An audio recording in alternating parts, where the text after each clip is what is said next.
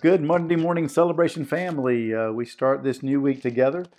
Yes, we continue John's Gospel, and we begin this Monday morning in John chapter 5, beginning with verse 1. After this, there was a feast of the Jews, and Jesus went up to Jerusalem. Now there is in Jerusalem by the sheep gate a pool in Aramaic called Bethesda, which has 5 roofed colonnades. In these lay a multitude of invalids, blind, lame, and paralyzed. One man was there who had been an invalid for 38 years.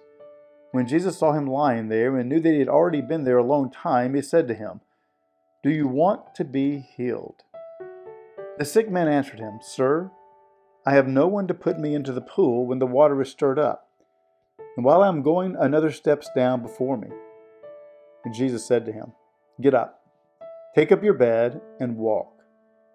And at once the man was healed, and he took up his bed and walked. Now that day was the Sabbath.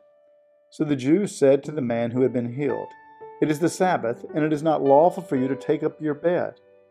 But he answered them, "The man who healed me, that man said to me, 'Take up your bed and walk.'"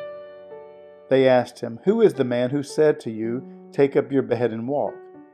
Now the man who had been healed did not know who it was, for Jesus had withdrawn as there was a crowd in the place. Afterward Jesus found him in the temple and said to him, "See, you are well. Sin no more, that nothing worse may happen to you."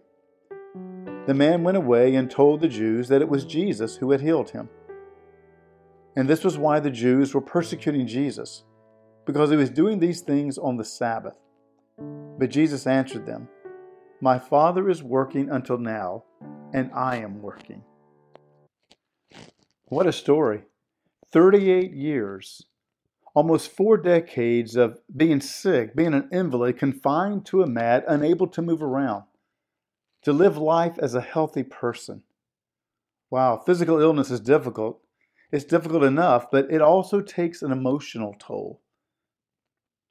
A couple of family members probably placed this man here at this magical pool of water. It was his only chance of truly living life again. All day long, his eyes are focused on the water. For when it stirs, supposedly an angel is visiting and rewards the fastest invalid, the fastest sick person to jump in, a complete healing.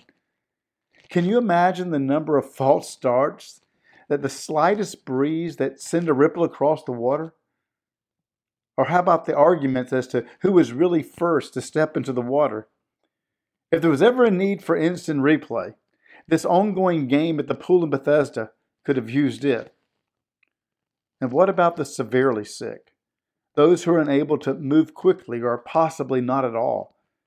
They just watch time after time, knowing they would never make it to the water. They would never get healed. This man who has suffered for 38 years seems to be one of those who will never win the race to the pool. He's confined to a mat, and there's no way he'll make the quick start to beat everyone else to the water. Jesus notices him. He sees him in his failed state and asks him what seems like a ridiculous question. "Do you want to get well?" Rather than answering Jesus' question, the man explains what happens to him time after every failed time. This man is focused on his plight in life, the circumstances that have kept him in this condition. He doesn't realize who is standing before him, the one who is asking him this question. Jesus then gives him instructions for healing. And it's quite significant that the man doesn't question Jesus' order. He doesn't point to the water as the only way he will ever be made well. No, he immediately knows he is well, and he picks up his mat and walks away. Our circumstances, physical, emotional, sometimes even imagined, our circumstances often determine our outlook on life and how we live each day.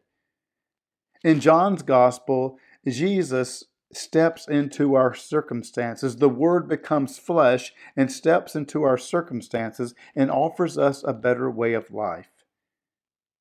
He did this to Nicodemus. He did this to the woman at the well.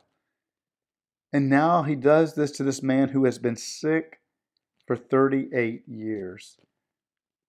How might Jesus be offering you today a new way of life? Hear the words of Jesus. Get up, walk, live. Oh Lord, as we begin this day, shine the light on our circumstances and help us to see beyond them. Help us to see the hope and healing that is in Jesus Christ. Father, lift us up higher and above, that we might see the life you call us to live. We thank you for walking into our circumstances and speaking to us and offering us life. May we live it this day through faith in Jesus Christ. In His name we pray. Amen.